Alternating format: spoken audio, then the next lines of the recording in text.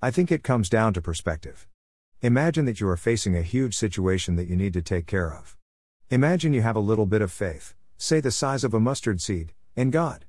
This is where my math brain kicks in and shows how even that little bit of faith, when multiplied or combined with the power of God that is infinite, means it is infinite. Anything positive, no matter how small, times infinity equals infinity. So when we look at this huge situation we are facing from the perspective of our faith times God's power, all things are possible. We see this from Mark 9:23 when we read the words of Jesus that say, "If you can believe, all things are possible to him who believes." God's math is incredible. God is the God of the multiplication. God goes beyond addition into multiplication so that 1 plus 1 is greater than 2. So next time an obstacle comes your way, change your focus from how big your problem is to how big your God is, and then with the faith you can muster up, give the situation up to God and believe that He will be true to His word because we love Him and are being called according to His purposes, and so He will work all things together for good, even taking what the enemy meant for evil and turn it for good. The 1 Year Daily Insights. With Zig Ziglar and Dr. Ike Reighard. For June 8th. Mountain Moving Faith. Memory verse of the day. Greater than so Jesus said to them, because of your unbelief, for assuredly, I say to you, if you have faith as a mustard seed, you will say to this mountain, move from here to there, and it will move, and nothing will be impossible for you. Greater than Matthew 17:20. Points from the devotional. Can you envision the metaphor explained in today's verse? Are you able to grasp the magnitude of this spiritual principle? Remember the context of a farming culture and how powerful this truth would be to and for them. The smallest of seeds they would plant would be the mustard seed.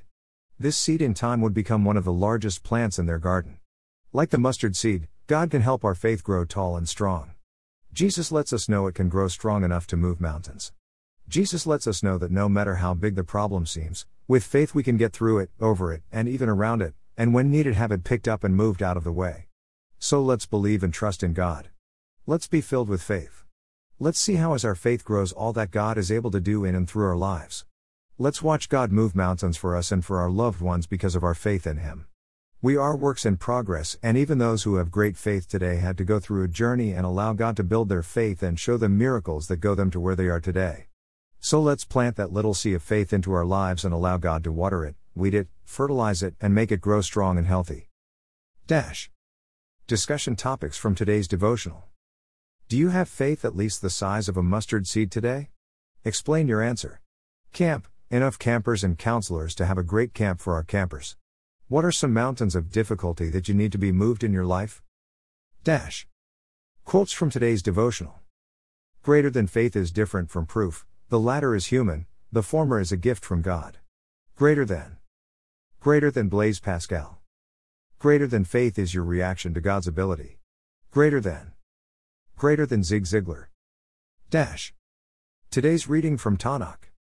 Jeremiah 4, Sefaria.org, Jeremiah 5, Sefaria.org, Jeremiah 6, Sefaria.org. So no matter what comes your way, it is your decision as to which is bigger. No matter what comes your way, it is your decision to focus on the problem or on God. No matter what comes your way, it is your decision to change the perspective so that even with your little bit of faith, God's infinite power will be able to overcome it. In this world we will have troubles, but we can take heart because Jesus has overcome the world. And even when we face trials of many kinds, we can consider it pure joy because of our faith in God, knowing that the testing of your faith produces patience. But let patience have its perfect work, that you may be perfect and complete, lacking nothing. So let's pray. Did you pray with me? Would you be willing to leave me a comment so that I can pray with and for you about such an incredible decision? Or if you don't feel comfortable leaving a comment on my blog, why not email or text me instead?